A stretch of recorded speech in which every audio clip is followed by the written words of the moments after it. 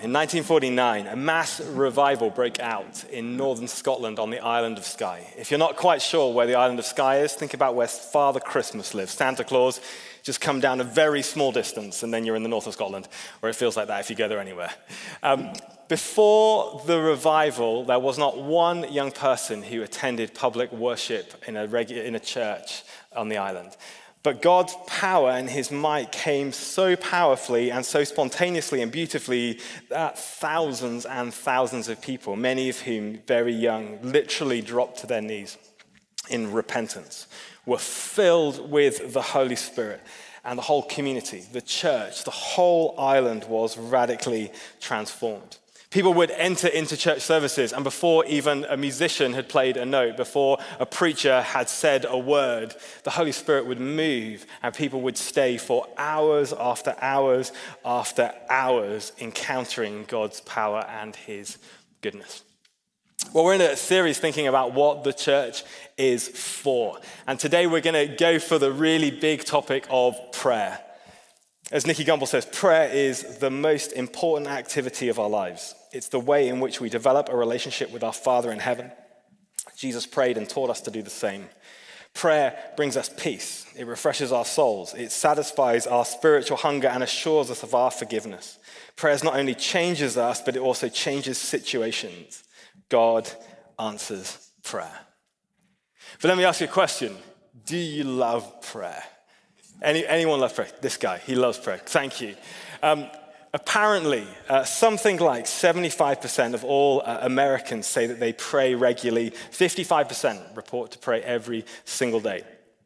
But I wonder if there might just be a few of us in this room who find prayer confusing, who find prayer difficult, who find prayer hard to figure out how to begin and what you're supposed to do and when you're supposed to do it. Well, you're not on your own either. Today, though, I'm really sorry that I'm not going to have a chance to go through all the mechanics of prayer, of how and when you're supposed to do it. I'm not even going to have a huge amount of time to talk about what happens when things don't work out exactly how we expect them to. But I do have one quick recommendation for you before we launch in, which is this wonderful book by one of our friends. It's called How to Pray, a simple guide for normal people. So if you are a normal person, this is a brilliant book about how to pray on your own, particularly in your quiet times. But what I do want to look at today is I want to look at this idea of being a church that is a house of prayer. That when God talks of the church, he calls it a house of prayer for all nations. And so we're going to get our reading, which is in Isaiah 56, 1 through 7. Isaiah 56, 1 through 7. So, maintain justice and do what is right, for my salvation is close at hand, and my righteousness will soon be revealed. Blessed is the one who does this, the person who holds it fast, who keeps the Sabbath without desecrating it, and keeps their hands from doing any evil. Let no foreigner who is bound to the Lord say, the Lord will surely exclude me from his people. And let no eunuch complain, I'm only a dry tree. For this is what the Lord says, to the eunuchs who keep my Sabbath, who choose what pleases me and hold fast to my covenant, to them I will give within my temple and its walls a memorial and a name.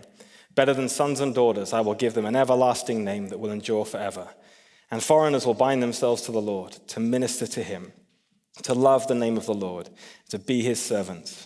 All who keep the Sabbath without desecrating it and who hold fast to my covenant, these I will bring to my holy mountain and give them joy in my house of prayer. Their burnt offerings and sacrifices will be accepted on my altar, for my house will be called a house of prayer for all nations. So the book of Isaiah is a book which is a huge, beautiful, prophetic work that charts much of Israel's history. It's not so much about what happened on this day and what happened on that day, but it's more about what God is doing in relation to his people. It charts the rebellion, it charts the exile and the sin and the brokenness. It charts them being carried away under the Babylonian Empire, but then, if you keep reading, it looks forward. It looks past that into a new kingdom, a new reality. It speaks actually specifically about a servant king who will one day come and serve his people, be beaten, and ultimately will die on behalf of them, so that a new kingdom, A new reality, a new creation can take hold on the earth.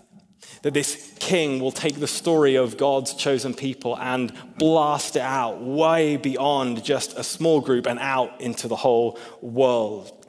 And I don't know if you noticed in that little reading, there were these two kind of surprising groups of people. There was the eunuchs, and if you don't know what a eunuch is, don't Google it. It's not necessary. Stop it. Like you lot are Googling it over there. Don't Google it. But the eunuchs were people who could not have an offspring, so they were counted out of the people of Israel because there was no future for them. There was no lineage. And the foreigners also were counted out. They were not clean in the eyes of the Israelite view. But even they are counted into this new story, this new creation that God is bringing. And by the way, if you ever want to get a bit of an overview of what God is doing through the Old Testament, the Bible, and into the New, the book of Isaiah is an incredible thing to read. It's big, it's bulky, it's beautiful, it's full of beautiful imagery. And if the idea of reading something that long kind of scares you, then you can YouTube the Bible Project videos on Isaiah, because they are also amazing and will save you quite a lot of time if you want to do it that way. But in the passage we just read, twice you noticed these words that came up. My house will be a house of prayer. Isaiah 56:7. These I will bring to my holy mountain and give them joy in my house of prayer.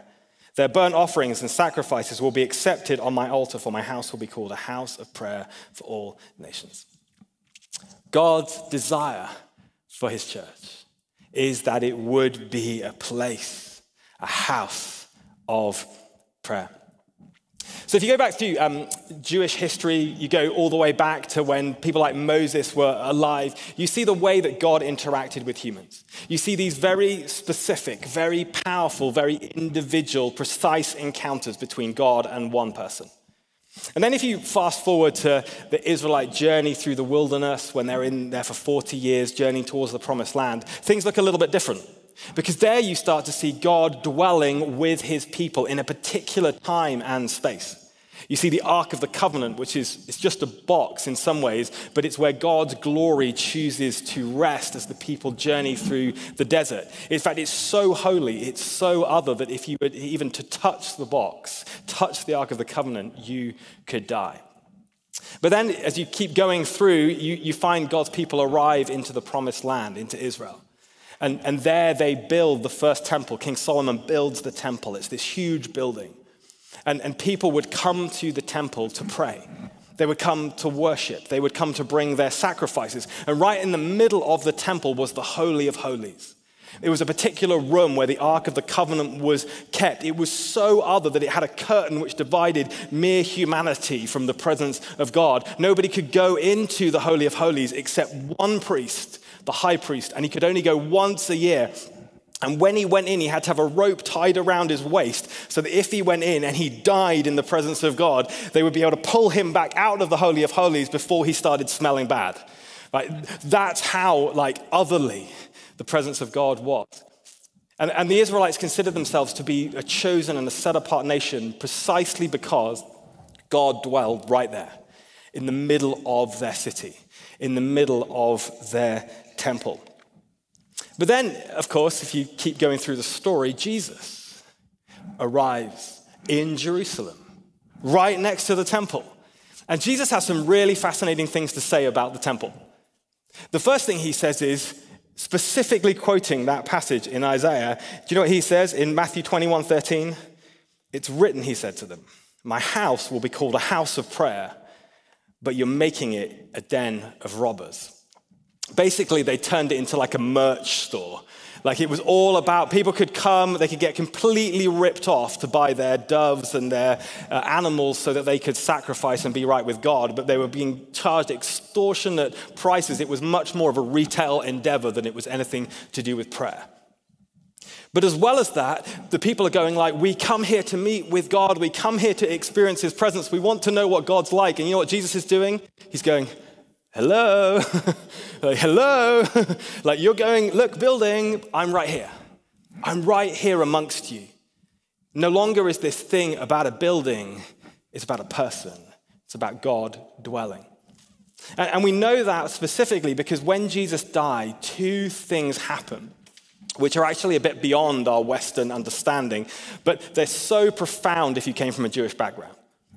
The first thing that happens is the moment that Jesus dies, it says in Matthew 27:51, at that moment, the curtain of the temple was torn in two from top to bottom. The earth shook and the rocks split. Basically, that barrier that held mere humanity, the mere mortals away from the presence of God, was torn in two, and people could literally walk in.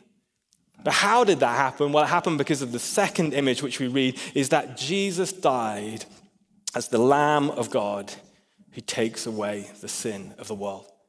You see, what happened in the temple is that people would go with their sacrificial lambs, with their animals, and they would be slaughtered there and burned, which seems a bit weird to us, but it was about like paying a penalty, putting the sins onto the animals so that then people could be right before God. But as Hebrews 10 says, this was a new reality. Day after day, every priest stands and performs his religious duties. Again and again, he offers the same sacrifices, which can never take away sins. But when this priest, Jesus, had offered for all time one sacrifice for sins, he sat down at the right hand of God.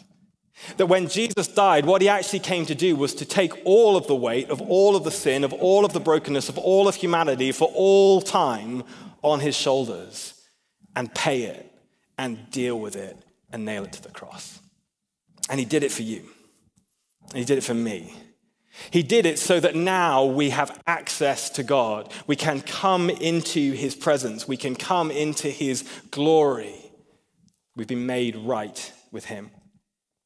And if you're maybe just visiting Vintage for the first time today and you're like, I don't really get the Christianity thing, like that is the crux of the matter, is that God loved you that much that he would die to deal with the brokenness and the shame and the sin and the darkness in your life and in mine so that we could be right with a holy God.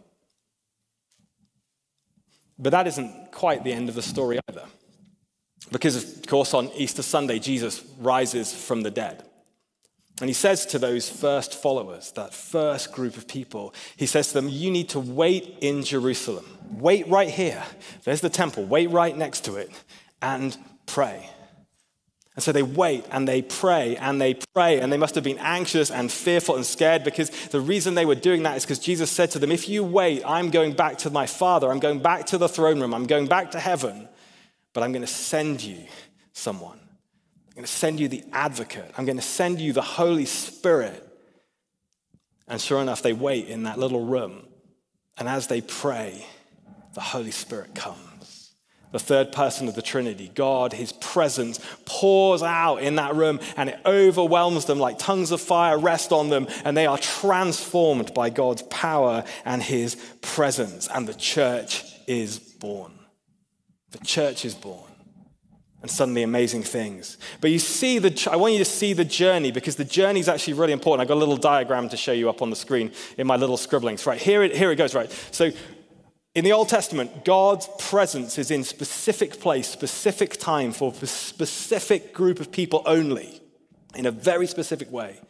And then Jesus comes, and Jesus blows out the doors around specific people. He blows out the doors around specific nation. He blows out the doors about men and women and young and old. And he says, no, this is for the world. And then the Holy Spirit comes, and suddenly God's power rushes through the church. Now, I don't know if I explained that really well, but I want you to see the difference there. Where is God's presence in the Old Testament in the temple? Where is God's presence when Jesus is on earth with Jesus? Where is God's presence and power today? With the Spirit-filled church. You don't look very no, come on, this is like a big deal. This is a big deal. You should be up for this. The church is the conduit, therefore, if you follow that through, of blessing, of healing, of worship, of sacrifice. It flows through the church. And just in case you think I made that up, I didn't make it up. As 1 Peter 2 says, you also, like living stones, you the church, like living stones, are being built into a spiritual house. You're not a physical house, not one with walls, but a spiritual house to be a holy priesthood, offering spiritual sacrifices acceptable to God through Jesus. I don't know if you see it. Where is God's presence homed? Within the spiritual body of the church. Who are the priests who mediate God's presence backwards and forwards? We are the church. How is it possible that our sacrifices are made okay to God? Through Jesus Christ. And the incredible thing is that all of it works. All of it occurs through prayer. Through prayer. Through this relational, two-way interaction that is now made possible and amazing and intimate and real to us because of Jesus. That now we have FaceTime with the throne room. That now we have access to God himself. Billy Graham puts it much better than me. Unsurprising. He says, prayer is the rope that pulls God and man together. But it doesn't pull God down to us. It pulls us up to him. You see, a praying church is one which is the holy priesthood. It is one which is the temple. It is one which can bring holy and acceptable sacrifices to God. It's one that can see God move in massive and incredible ways, and we are the church. Right? It's why I've been trying to say for the last 3, 4, 5 weeks, if not years of my life, we have to stop thinking of ourselves as going to church.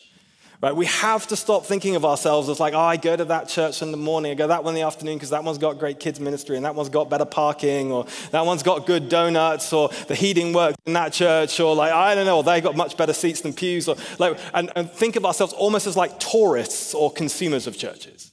I just got a bit out of that, I got a bit out of that, I get a bit out of that. No, because simply this, we are the church.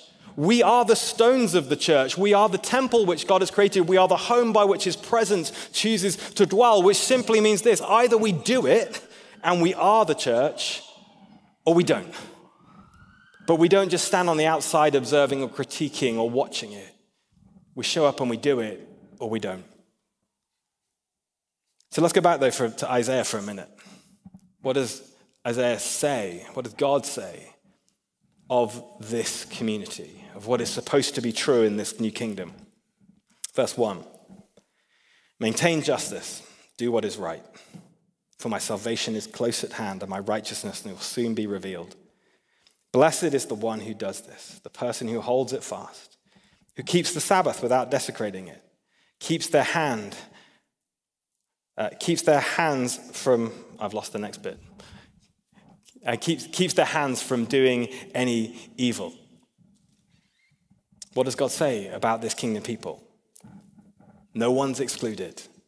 It's a house of prayer for all nations. It's a conduit of communication between God and the whole world. It's about justice reigning on the earth. But I think it means, therefore, that two things should always be true of a church. A Holy Spirit-filled church, two things should be true. The first one is that it should be marked by the presence of God. The presence of God. Hebrews 4, let us then approach God's throne, let us, the church, approach God's throne of grace with confidence, so that we may receive mercy and find grace to help us in our time of need. There's supposed to be something about the church where people go, oh yeah, that's where God is. There's something about that group of people that there is something different about them. Sometimes people come and visit Vintage and they'll come and see me after the service and they'll be like, hey, I've not really been into the church thing before, but something about you guys, something going on there. What is going on there? Can you just tell me why I sort of cried or why I felt like I did? And I'm like, yeah, I can tell you why you cried. It wasn't the bad preaching. You cried because God's presence drew near to you. Because God dwells in this place. It's why, because when we get together on 9:45 on a Sunday morning, the first prayer we always pray is this: come, Holy Spirit. It's not that God isn't present if we don't pray that prayer. It's just that, like any relationship, God loves to be asked to come and do things. Laura and I, we live in the same house. We're married. We've been married for 15 years. But she loves it, and I love it when one of us says, hey, will you come and have dinner with me? Or will you just come and sit with me? Or can we sit on the couch and talk about something? And the Holy Spirit's exactly the same. The Holy Spirit loves to be invited to come and move in a group of people. That's why we have this value at Vintage of intimacy with God, because we know that God wants to dwell and move amongst us. And when we had our third birthday celebration this last week, we had a day of prayer and fasting. And I think people were like, what are you doing? Like, why would you fast on your birthday? I'm like, the reason we do it, because I couldn't think of anything better to possibly do than hang out with Jesus. Right? To hang out in God's presence, to invite him to come and move amongst us, to worship him. And sure enough, guess what happened? As we worshiped him, as we invited into that upper room upstairs, his presence came and brought transformation, healing, and beauty and goodness. And if you missed it, there'll be another one in a couple more months' time, right? Jesus says, come to me, all who are weary and burdened. I will give you rest. There's supposed to be something about the church where people walk in and go, God is there. Richard Foster, prayer catapults us onto the frontier of the spiritual life. Now that has huge implications if you think about it. It has implications about our own times of prayer, about our spiritual disciplines. It has implications because what always happens when you come into the presence of an almighty God is that actually the first person to change is usually you. So it has all sorts of implications about our own way that we're being formed and shaped as we become a praying people. We realize it's not just transactional, but it's relational. It's about a God who loves us, wanting to spend time with us. But it also has this other huge implication, which is that the church, therefore, is a house of power, presence and power. You know, sometimes people say like, oh man, I'm praying for you. Or like, you know, we say, how was your week? And the person goes like, oh, you know, just had a terrible time with my boss. And what's our response? Oh, I'll pray for you, brother.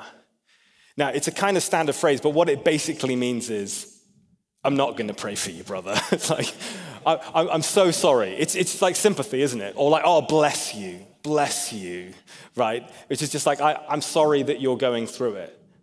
Well, that's a long way short, actually, of what prayer's supposed to look like in a church, because actually prayer changes things. Prayer changes things.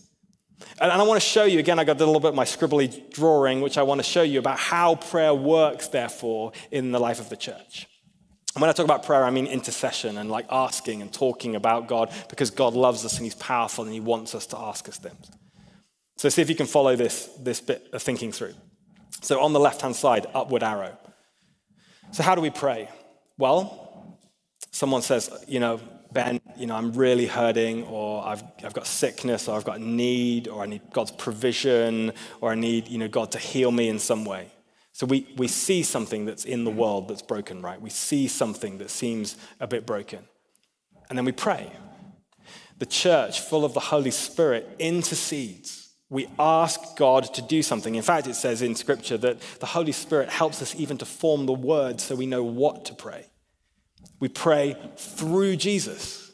Jesus, who is now at the right hand of the Father in heaven, interceding with us and for us. So we're going, God, would you do this? And Jesus is in heaven going, yes, I'm going to pray for you in that. We want to ask God for that. And then God the Father receives the prayer. He receives the prayer. Thank you, Jesus. Thank you, Holy Spirit. This is the prayer in heaven. In case you just think I made that up and it sounds weird, Charles Spurgeon, God the Holy Ghost writes our prayers. God the Son presents our prayers. And God the Father accepts our prayers. And with the whole Trinity to help us, what cannot prayer perform? But here's the second half of the story, which is the bit we often miss. Let's go back to that diagram for a moment, if that's okay. Okay, so then what happens? God's in heaven. He receives our prayer. God, would you heal Adam of his beard? Like, can you do something immediately, right? What does God say? 3 things God can say. No. Number 1, God can say no. No, that's a great beard. Don't take the beard away. Number 2, God can say not yet. The beard will come off, but not yet. Not yet. Number 3, though, God can say, yes, we're going to do something. So then what happens? From the throne room of heaven, the edict comes, God is going to move. But how does he move? He moves through Jesus, through the power of the Holy Spirit, and out into the world, right? But I missed one thing. Because you might think, oh, okay, right? So we pray for something to happen. God, my friend John, he's really sick. Can you heal him? We pray. And then God from heaven miraculously heals John on his way to the metro home. Can that happen? Yes, it can. Does it usually happen like that? No. And there's a reason it doesn't usually happen like that, because as we pray from the church, in the power of the Spirit, through the name of Jesus to the throne room, the way that God therefore chooses to act is basically the same. From God, through Jesus, through the power of the Holy Spirit, and through the church into the world. Right? When we pray for healing, what do? We lay hands on people. We're involved. We're in the story. It's not just a token thing where we say, God, would you do it? And then we walk away. No, we're part of the healing. God works through the church because the Holy Spirit flows through the church, right?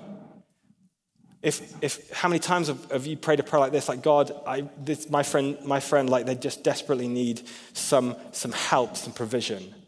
And miraculously, God moves a whole bunch of Christians to gather some money together who they don't know and put it in an envelope and put it through their door. Or something like that. God can work independently of the church, but he usually doesn't. Out of his goodness and his kindness, he chooses to use us in the praying and also in the answer to the prayer. John 15, if you remain in me, if you, the church, remain in me, Jesus, and my words remain in you, ask whatever you wish, and it'll be done for you. This is to my Father's glory, that you bear much fruit, showing yourself to be my disciples. I know there's complexity in that. I know you're going but why doesn't it always work? But it is ultimately God's desire that the church would be a place of power where God's Spirit moves. I shared the story a while ago, but it's so good, I just got to share it again. A bunch of years ago, there was a massive outbreak of gang violence on the streets of Pasadena. People were being shot on street corners. And the police were overrun. They had no idea how to fix it. And so they wrote to the senior pastors of the city saying, would the church pray? And the church gathered and fasted, and different churches around the city prayed. In fact, they went out on the street corners as well and ministered to people. And after a few months, the situation radically changed, completely changed. Gang violence stopped largely. And the police chief of Pasadena wrote to the churches of the city, and this is what he said: thank you for teaching us about the power of prayer. Right? The city understands the power of prayer. The police department understands the power of prayer. But I wonder, does the church understand the power of prayer sometimes? I hope so. It's why every week, if you come to Vintage, we have prayer ministry. And it's not just empathy. It's not just someone being nice in the corner. It's actually because we believe that when we pray, things change. Sometimes we have specific words, we have specific pictures because we think God is highlighting a certain thing that he wants to do. But that isn't the only thing God wants to do.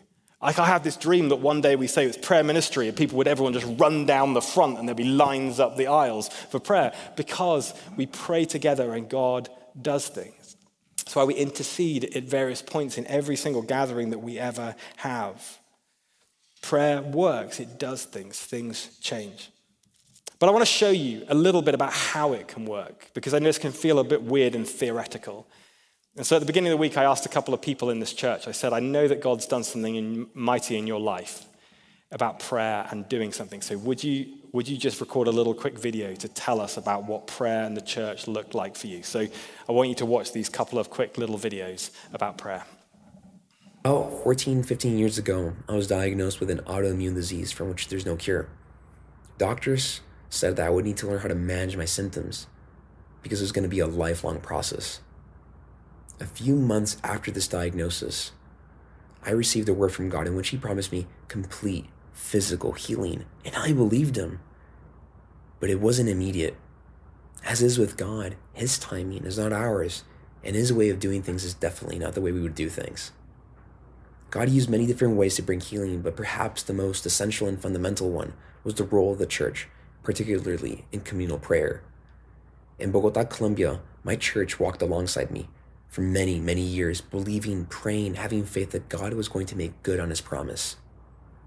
But little did we know that God had more than physical healing in mind. Throughout that time, he brought mental, emotional, and spiritual healing as well. I believe that God is always up to our transformation. He wants us to become more like him, to find healing from the past, to discover a purpose for our present and future, to love better. And through these times, these difficult times, I learned how to become vulnerable. I allowed people to enter into the ugliness of my situation, into the pain, into the hurt. The people in my church learned how to walk empathetically with me. It strengthened my faith. It strengthened their faith. About a year ago, when we arrived, before coming to the States, I was medically cleared. God had completed the miracle. And I was able to share this with my church, and it was a momentous and joyous occasion. Thank God that the church is a house of prayer. Hi, everyone. We just wanted to share our family planning journey with you guys to give you guys hope for prayer and the power of prayer and the comfort that it brings. So our family planning journey was met with a lot of difficulty through multiple miscarriages, which was a really lonely time for me, for us, because I didn't really know how to share that. And also, it's just a weird thing to share with people. But when we had the opportunity to do IVF, we really felt led to share with our community group, to share in the whole process step by step, even from the beginning, because we didn't want it to just be something that they celebrate with us with a happy ending or pray for us with a sad ending. We just really wanted them to walk with us step by step. So, so we asked them to basically walk with us and pray for us through the retrieval, through the transfer, through the whole pregnancy, which seemed like a long time actually. But with them, we found such hope and comfort, and just even understanding that no matter the outcome, we know that they were behind us, and that was really comforting for us. Yeah, so to piggyback on what Jen said, it really did give us hope because we had our community group praying for us at the time, and it really gave us a lot more comfort during our journey because not only we weren't doing this alone, we also had our support from our community group and along with our community and our church. So it really helped us during this journey, and we're eternally grateful for our community group and our church community as well. And one thing they forgot to mention is they had a baby girl called Astrid, who we dedicated a few months ago. Now, I wanted to show you that because sometimes we can then translate the theology of prayer into like Instacart. And we're like, oh, okay, God sort that out. And every time we get exactly what we wanted all the time. Of course, that's not quite how prayer works. In both of those examples, it was complex. It was longer than they would have hoped it would have been. There was pain in the journey. There was struggle. But in both of them, the church walked alongside these people, witnessing, praying, interceding, banging on the doors of heaven, saying, God, would you move? And in both instances, over a period of time, miraculous answers and provision happened. Now, I know that there's so much that we would want to ask God about why these two wonderful groups of people got an incredible miraculous healing, and why sometimes, maybe even this morning, there are those of us who haven't seen that, and we wish that we'd seen that. We want to ask why, God, it does take time and it doesn't happen instantly. As David Jeremiah says, answers to prayers have to be on God's schedule, not ours. He hears us pray, and he answers according to his will in our time. I know there are lots of questions, but what I also know is what John Wimber says is when we as the church pray for no one, nobody gets healed. But when we as the church pray for lots and lots of people, people get healed. So what is our responsibility as the church? It is to be a house of prayer. To be a place where God's love and his power and his goodness and his presence flows through us. But two other quick things I want to say before we get to actually pray. The first is that prayer almost always, if not always, involves repentance. Repentance. 2 Chronicles 7. If my people, there you are, the church, who are called by my name, will humble themselves and pray and seek my face and turn from their wicked ways, then I will hear from heaven, and I will forgive their sins and I will heal their land. You see that? It's almost a little bit like a bit of coding, right? If my people, the church who are called by my name, will humble themselves and will pray and will seek my face and turn from their wicked ways, then I will hear from heaven and I will forgive their sin and heal their land. James 5 in the New Testament, the Bible. Therefore, confess your sins to each other and pray to each other so that you may be healed. The prayer of a righteous person is powerful and effective. Now, let's be honest. We would much rather that this little bit wasn't there. It would be much more convenient if there was no place of repentance needed or confession. That's just uncomfortable and it can be a bit embarrassing sometimes. But yet there seems to be something about the church on its knees. The church which recognizes its desperate need for salvation, its desperate need for healing, which recognizes that sometimes it's in a bit of a mess, which calls out and God chooses to move. There is something about the constant process of humility and prayer and hunger and repentance. But here's what's supposed to happen then, is that it overflows the walls of the church and it transforms the world, right? Just like we said last week about blessing, the point of prayer is not that the church becomes this incredible place where everyone is healed up and healthy and blessed and has a huge smile on their face when all around everything else is in darkness and brokenness. No. The point of the move of God and the power of prayer is that the world is transformed as the church prays. I want to finish by just telling you the rest of that story from the Outer Hebrides. That massive move of God in the 1940s, it began with some church pastors standing up in front of their congregations and reading this statement out. Now, if you know anything about Scotland, you can probably get your own accent out for this statement, and you'll spot it in a minute.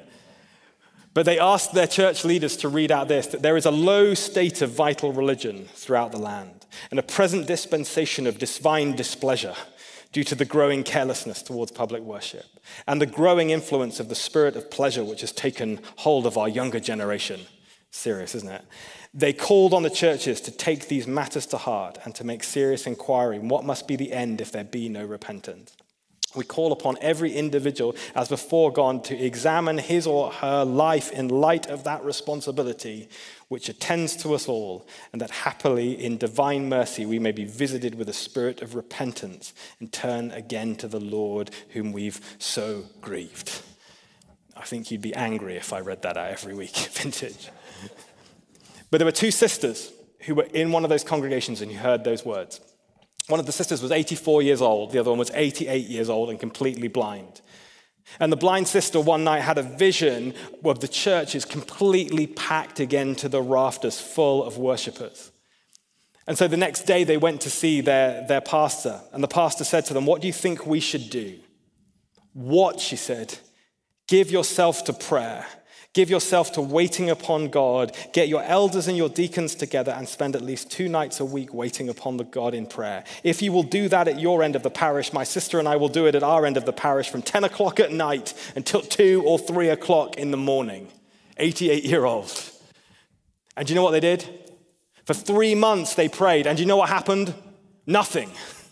Nothing happened for 3 months until one night when they were desperately crying out to the Lord. This one young church leader said, I don't know if we have repented of our own sins. I don't know if we've got on our own knees. And so he literally knelt down in this meeting and he prayed. And as he prayed, the Holy Spirit just went crazy through that place. He was overwhelmed by God's love and his goodness. And just the Holy Spirit moved powerfully throughout that island. And people would be out of like the pubs and the clubs late at night, and they would walk past churches. They would hear the noise of things going on in churches. They'd get as far as the graveyards and they would fall to their knees in repentance, being radically overwhelmed and transformed by God's love. The most hardened criminals on the islands radically and instantly were transformed by God's love. But it started with a little group of church leaders and 2 old ladies prepared to repent, prepared to humbly get on their knees and cry out day after day after day, night after night after night for God to move on their island. And I wonder, are we that desperate for God to move today? Where does God move? He moves where he's wanted. He comes where he's asked. Are our lives in that place where we're so submitted to Christ, where we're so prepared to deal with the messes that we've got in our lives, where we're so prepared to repent of them and then come to Jesus in just desperation and intercession for our churches and for our world, that God would say, yes, I will come and I will heal your land? Because as we go into our 4th year as Vintage Church, I can tell you some things. I can tell you we do not have enough gifting, resourcing, personality, building. We don't have enough of anything that we need to see the world around us transformed. We don't. I don't have enough as a pastor. I don't have enough as a husband. I don't have enough as a dad. I don't have enough as a friend to see people around me transformed. But I know someone who can. And I know that he's willing. And so I want us to pray, if that's okay. And then we'll come to some worship and some particular words from the prayer team. So I want to just offer that invitation to us. And I know there's kind of words like repentance, and they're just difficult words, and we don't like them very much. And yet I want to just have some space for a moment, just some quiet. And I want to invite the Holy Spirit to come and move amongst us. And in the gentle and loving way that he so often does, I just want to invite him, if he wants to just highlight some things maybe that we need to do some business with the Lord with. So just where you are in the quiet and the stillness. Come, Holy Spirit. Come, Holy Spirit.